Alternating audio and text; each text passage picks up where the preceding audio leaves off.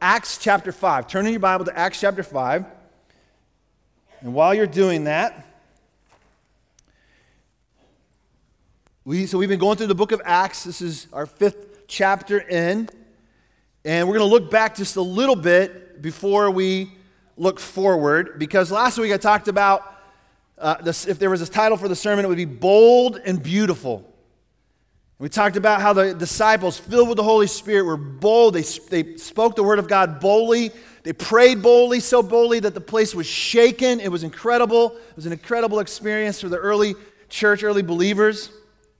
And at the end, it gave this picture of what the church potentially could look like, how it looked like then, and what it could potentially look like now. Oh, by the way, I forgot to do this. I get these things in my head and I forget.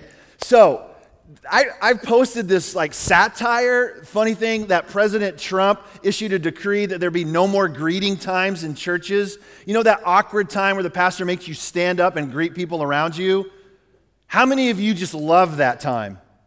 Yeah, there's like 5 of you, all right? 5 extroverts. The rest of you are like, please don't make me do that, Brady, because I don't know these people. It's going to be awkward, especially if you're new here. Some of you really look forward to it. So I posted this thing from Babylon Bee. It's just a satire site. People were like arguing with each other about it. They were like, the president, he has no right. He can't do that. He can't make us stop greeting each other. I will greet people whether they like it or not. That's the extroverts. The introverts were like, yes. Now, they didn't shout it loudly because they're introverts. Yes. It's fake news, people. One of these days, we'll do it again here, all right? I'll make you get up and act like you like each other. It's going to be a beautiful thing. But the church, it's a beautiful picture of what the churches look like. So let's look back just a little bit. This is what it says at the end of chapter 4. It says, they had all things in common. Now, the entire group of those who believed were of one heart and one mind. I think that's the reason why, even if you're a visitor and you come from another place and you're a follower of Jesus, we're brothers and sisters, one heart, one mind. And so no matter where you are. The other night when Emma was going through surgery, I was in Oronogo, Missouri at New Providence Baptist Church with my friend Brett. I got a chance to preach there, and they found out about what was going on with Emma. They prayed over us and for my daughter before we left, because we are one heart and one mind. And we love Jesus, therefore we love one another. It says one heart, one mind, and no one claimed that any of his possessions was his own, which as the Western church, we need to work on that one a little bit, because we like to hold on to our stuff pretty tightly sometimes. But instead, it said they held everything in common. With great power, the apostles were giving testimony to the resurrection of the Lord Jesus, and great grace was on all of them. For there was not a needy person among them, because all of those who owned lands or houses sold them, brought the proceeds of what was sold, and laid them at the apostles' feet. It's important that we get this because of where we're going next, okay? This was then distributed to each person as he had a need, as any had need. Joseph, a Levite from Cyprus by birth, the one the apostles called Barnabas, which is translated son of encouragement, sold a field he owned, brought the money, and laid it at the apostles' feet. A beautiful picture of what the church could and should look like. But how does that work in the culture that we live in? So I had this idea, this thought. I have an illustration that I want to use. And trying to think of who I could pick on to use. Jimmy and Brian, we'll just use you two. Yeah, Jimmy and Brian, come up here, all right?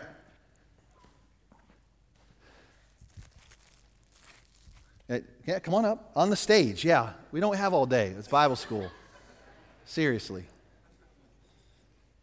All right. Jimmy, you want to wear the hat? You should. I don't want it to mess up your hair. Yeah. Brian, on the other hand, we could actually mess up his hair. Take the bread. You want the bread, all right? All right, so guys, come over here. Stand here. You guys can see him okay, right? All right. Stand here, all right? Jimmy, you're going to stand here looking this way, all right? There. Brian, you're going to stand back to back. Back with him. No, don't hit him with the bread. All right. I'm going to fire both of you before we even get started, all right? All right, so let me ask you, so what do you see here? What does this guy have? Bread, all right. This guy, his hands are out. He has what in his hands? Nothing. You are hungry. he came hungry today. He not only just physically hungry, but he came needing something today. Needing something from the Lord. Let's turn this way a little bit. No. Say that. Not yet. Right there, like that. Okay. Needing something from the Lord. Needing something maybe from his brothers and sisters in Christ. He comes with a need, right? His hands are empty. And then we have the bread guy here. Just hold it like this. This guy, his hands are full, right? He has something to give. And he walked in this morning. He's like, I have something to give. I have some extra bread. And I know that I'm probably going to see somebody that's hungry today. And this sometimes what happens. You may have him, he's ready to give, and this guy doesn't even see him. Maybe he's so overwhelmed and consumed by his need, he doesn't even know there's somebody here that loves him and wants to provide for him. And then you have Brian, it's like, dude, like you're offering it to him, like stick it out there, like, hey, just all you got to do is turn around. So let me ask you this question. What's keeping him from turning around? Pride. Spoken like a good man. Because for a man, that's the hardest thing for us, I believe, is that I have to admit that I have a need first before I can get my need met. Okay? So that's one picture. All right? So you turn around, Brian. Now, you turn around this way. Okay? Now what do you see? So you see a man who has a need, right? And then you see someone who has the opportunity to meet that need. What is keeping him from turning around? Yes, sir. Greed. Oh, you know that selfishness, greed. You know, it could be fear. What is he afraid of? Rejection. That's why I didn't even think about that. Rejection, like you go to offer it and say, dude, I don't want that. Getting your hands dirty, it's messy because if he turns around, he's going to have to look at that guy in the face. And he's going to it is scary, all right? He's going to have to look at this guy. Okay? Now, also, you know what it is? It's fear that if he gives that away, he's not going to have anything left. But this is a picture of what we see a lot of times in our culture, in the church maybe, or just in society. And then you might be thinking, well, you know what? Why don't this guy just get a job? Why don't he just go work? But we don't know his story, right? We don't know what it is he's been through, what he's going through. Maybe he gave everything he had away to somebody who needed it more than he did, but he's still hungry, right? And so we've got to figure out a way as the church to make sure that these two can see each other. You know? Right? Is it good? Right? Awesome. So give him a hand. You can take the bread with you. Take the bread with you. It was $1.05, all right? Yeah, go ahead and keep it. It's my gift to you. Thanks. So, I just wanted to give you that picture because, listen, every single Sunday, and every single day of the week, for that matter, we are going around, we're walking around, and we might have the bread. We might have what it is that they need, and it could be deeper than the bread. It could be just a word of encouragement and prayer, or they might have even a greater need than just being hungry for a piece of bread that day. We don't know. But if we can figure out how to get the two together, that creates a beautiful picture of what the church is supposed to look like so that, and we'll see it in Scripture, so that people are so consumed and overwhelmed by the thought that, man, these people really do care about me. Like that little church in New Providence Baptist Church, they didn't have to pray for me. They didn't have to care for me or my friend Brett, but they did. They loved on us because that is what Christ would do. And that is who we are supposed to be in this world. We are the visible image of the invisible Jesus here on earth. Okay, so you take that mindset. Now, first of all, I thought about this the other day. I'm just give you a little peek into my soul, okay, into who I am. All right, so when I'm sitting in a restaurant, it makes me really uncomfortable when I see someone walk in and they're waiting for the hostess or the host or whatever, and nobody knows they're there. And they're waiting. It says, please wait to be seated, right? And I'm watching them, and nobody knows from the restaurant that they're there for whatever reason. They're busy doing something else or whatever, and nobody sees them. It makes me anxious to the point where I almost want to get up and seat them myself. Like, just pretend like I work there. Like, put the little thing on. All right, well, welcome to wherever we're at. Is it seating for two? All right, come on, booth or a table. I've eaten enough. I know how it works, But it makes me, I've watched people just walk out. I'm like, oh my gosh, it was just one of these situations. Someone had bread, someone needed bread, and they just missed the chance. Now, it could just be that those people are super impatient, and they want stuff a little bit faster than maybe they could be a little more patient. I don't know. I don't know about you. Does that make you anxious when you see it? Like, it really bothers me. Now, take that, multiply it by a bunch, and think about how I feel as the pastor of the church, and I watch someone walk in that's new, or maybe it's the first time in a long time, or whatever it is. Maybe it's the 10th time they've been here, and they come in, they sit down, and nobody goes to them and talks to them. That makes me really anxious. Because what we're dealing with in this particular scenario is much more important than just getting a good salad and some, and a cold glass of iced tea. Like, it's a life difference maker. Or a life-making difference, whatever you want to call it. But it's different for me. And I see that. And so listen, as the church, we need to make sure that we're looking around and say, who is waiting to be seated? Who is waiting to be greeted?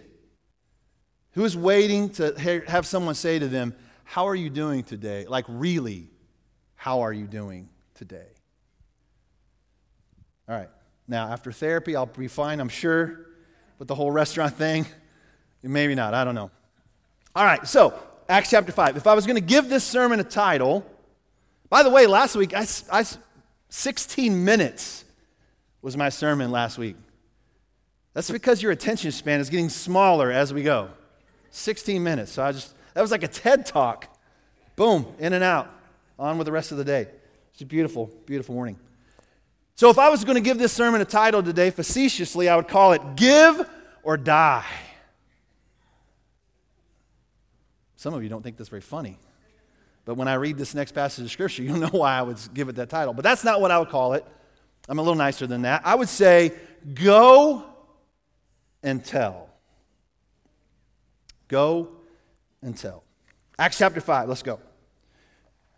Now, right after Joseph, the guy they called the son of encouragement, lays the proceeds of the sale at the apostles' feet, here's what happens next. And we're going to see some pretty significant buts in this chapter of Acts chapter 5. Joseph lays the prophets at the apostles' feet to be distributed to those who had need. But a man named Ananias, with his wife Sapphira, sold a piece of property, however, kept back part of the proceeds with his wife's knowledge, and brought a portion of it and laid it at the apostles' feet. Ananias, Peter asked, why has Satan filled your heart to lie to the Holy Spirit and keep back part of the proceeds of the land? So remember last week we talked about being filled with the Holy Spirit and being filled and enabling you to accomplish a task. You can also be filled with something the opposite of that. Filled with greed or pride or whatever it is that keeps you from doing what it is that God has asked you to do. And in this particular case, it caused them to lie about what it is that the price that they had sold the property for. So listen what it says. Wasn't it yours while you possessed it? And after it was sold, wasn't it at your disposal? Why is it that you planned this thing in your heart? So it wasn't like it was just this one of these, oh, by the way, like they had thought about this. They had met, the husband and wife together. They were like, all right, here's what we're going to do. Basically what they did is they sold the property and they basically let the people think that they had sold it for this much, and they were giving all of the money to the church, when actually they had sold it for more than that, and they only gave part of it away. And it wasn't the fact of the amount that they gave, it was in the spirit that they gave it, and the fact that they were deceiving not only man, but you'll find out that they said, why are you not only lying to man, but you're lying to God? Why is it you plan this thing in your heart? You have not lied to people, but to God. And when he heard these words, Ananias dropped dead, and a great fear came on all who heard. Duh. That's scary. Scary stuff, if you were to see this with your own eyes. The young man got up, wrapped up his body, carried him out, and buried him. About 3 hours later, his wife came in not knowing what had happened. Tell me, Peter asked, did you sell the land for this price? Yes, she said, for that price. Then Peter said to her, why did you agree to test the Spirit of the Lord? Look, the feet of those who have buried your husband are at the door, and they will carry you out. And instantly she dropped dead at his feet. When the young men came, they found her dead, carried her out, and buried her beside her husband. Then great fear came on the whole church and all who heard these things. So, it would be kind of like, let's say you give a certain amount to the church, and at the end of the year, on your taxes, you claim twice that amount. Well, nobody will ever know. I mean, they're not going to actually come and look at the receipts. They might come and ask us, and I'll send them to Dan, and Dan might show them that, well, this is how much they've given, because we keep a really good record of that for your benefit, you know. And so you claim more than you actually give. Or, I've even heard this done before. Someone would just come in and they would put in a check for $100 in the offering plate, take out $50 so they could then get credit for the $100, but only really give $50. Now, I'm not saying any of you have ever even thought about doing that, because our system's set up a little bit different. It'd be hard to do that. But it's possible that you could be dishonest with yourself and with the Lord about what it is you're truly giving. Now, I have never seen anybody fall dead as they're leaving, placing anything in the offering basket. But my guess is there's probably been a few people that have, in their prayer time and in their thought life, they're thinking, you know what? We really haven't truly been that generous. We're probably holding back but you know what it comes down to? It comes down to one of the same things that's keeping the guy from turning around and offering the bread. It is fear. It's fear of thinking, man, if I give everything, then I don't know what will happen after that. And this is not a giving sermon. This is a heart check for all of us to make sure that we are being honest with the Lord in our dealings, especially when it comes to money, because that's the number one issue. Man, you start talking about money in marriage or money in church or whatever it is, and people get really freaked out about it. But if you read it, and you read further on in the Scripture, Paul told the Corinthians, like, give as your heart desires, and as you find it to be a joyful thing, like give according to what God has asked you to give. And so my question, I wonder about this. What if the wife would have came in and she would have been honest with them? Do you think she would have died? I don't think so. I think if she would have came in and said, you know what, 3 hours she's been thinking about this. She's like, you know what, I just have to be honest with you. We really sold the land for this much, and we decided that we were only going to give part of it. I'm so sorry. Would you please forgive me? I want to make it. We'll make up the rest. But she didn't do that. She went along and she kept the lie going. But Peter said to him, like, wasn't it yours in the first place? Nobody told you had to give the full amount. You didn't just have to be like Joseph. Like, don't think that, well, I have to be like everybody else in the church, got to do that, give this certain amount. No. It was yours to begin with. You decide in your heart what it is that you're going to give. And if the Lord asks you to give it all, then I would encourage you to give it all and experience the blessing that comes. And I can tell you there's story after story in this room of people who probably thought, you know what, I really can't afford to give, but I'm going to go ahead and give anyway and trust the Lord. And God turned around and gave them more than they could possibly ever imagine. Like these, not only did they die, but they missed out on an incredible blessing from the Lord by being obedient. Right? enough about that. That's a whole sermon all on its own. Then it says, about 3 hours later, then it says, many signs and wonders were being, this is in verse 12 now, Acts chapter 5. Many signs and wonders were being done among the people through the hands of the apostles. They were all together in Solomon's colonnade, which is like outside of the main temple area, there was like a porch area where people would gather. It was a kind of a beautiful little area for people to gather. It says, no one else dared to join them. Yeah, obviously, people are dying. We heard rumors. Like, don't go there. It's not a great church marketing tool, right? You know? But the people spoke well of them. Yeah, like those are great people. I'm not getting anywhere close to them, though, because I've heard. Believers, though, were added to the Lord in increasing numbers, multitudes of both men and women. As a result, they would carry the sick out into the streets, lay them on cots and mats, so that when Peter came by, at least his shadow would fall on some of them. In addition, a multitude came together from the towns surrounding Jerusalem, bringing the sick and those who were tormented by unclean spirits. And they were all healed. That is some great church marketing material right there. Man, I tell you, if you go and you get around those people, good things are going to happen. Then it says, the high priest rose up, and all of them who were with him, who belonged to the party of the Sadducees, and they were filled with jealousy. There's the theme again, filled. They were filled with jealousy.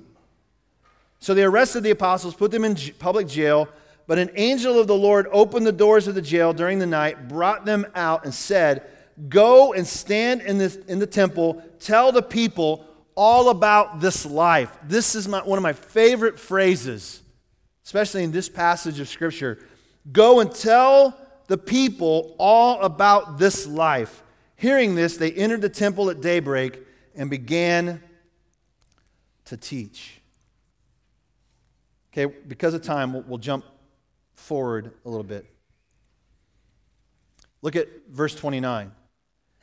So they were there telling the people about this life with Christ, what it means to truly live for Jesus.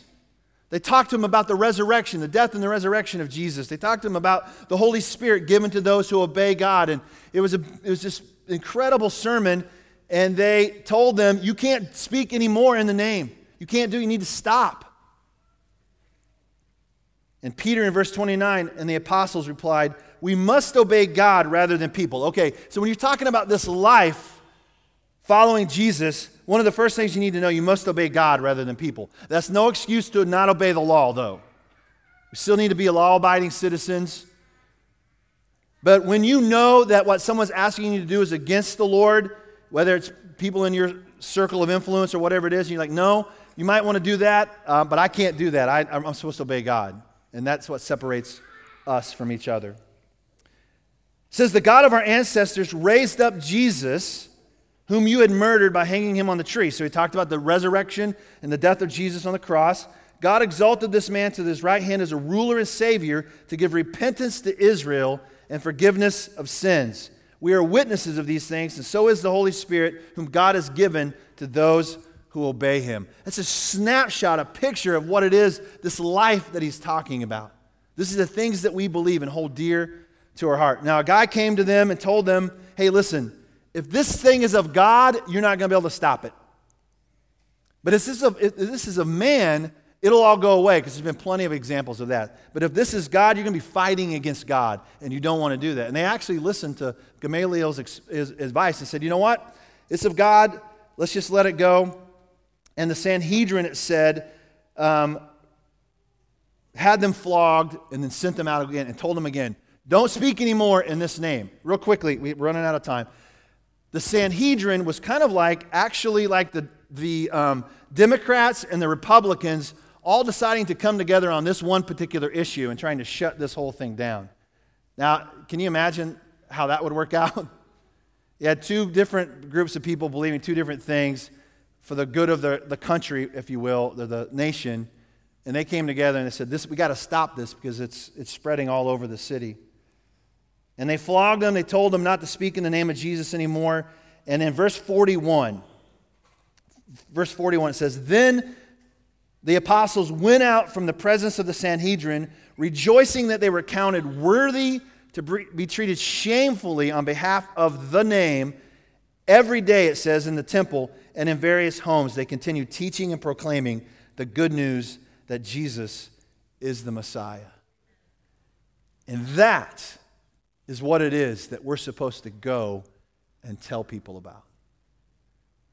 That Jesus is the Messiah. Let me put it this way. Evangelism, I've heard it said, is one beggar telling another beggar where to find the bread. Does that make sense? So if we are to go and tell, we are the ones who are telling the person who has the need, hey, turn around because I know where you can find bread, but this is the best bread you'll ever eat. It is the bread of life. It is the bread that when you receive it, you'll never be hungry again. And if you have a need and your need is that great, you want to find something that will meet your need forever. Because it is the greatest gift.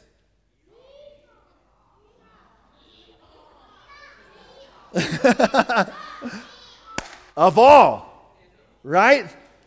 It's the greatest gift of all. And listen, every day it says they met, they prayed together, and they told other people about this Messiah, this Jesus, who makes all of the difference,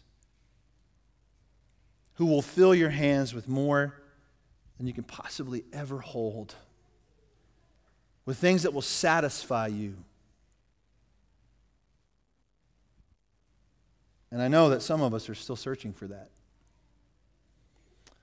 Or some of us, we've had that. And for whatever reason, whatever thing that came in, a distraction or in our life, we've let that go. He's wanting us to pick that back up again. To be restored, to be reminded of this life that they were supposed to be talking about. This life, this incredible life. That's why we do Bible school, so that little kids can hear about this life that's in Jesus, so they can grow up and walk it out as an adult, so that they can teach their kids the same thing.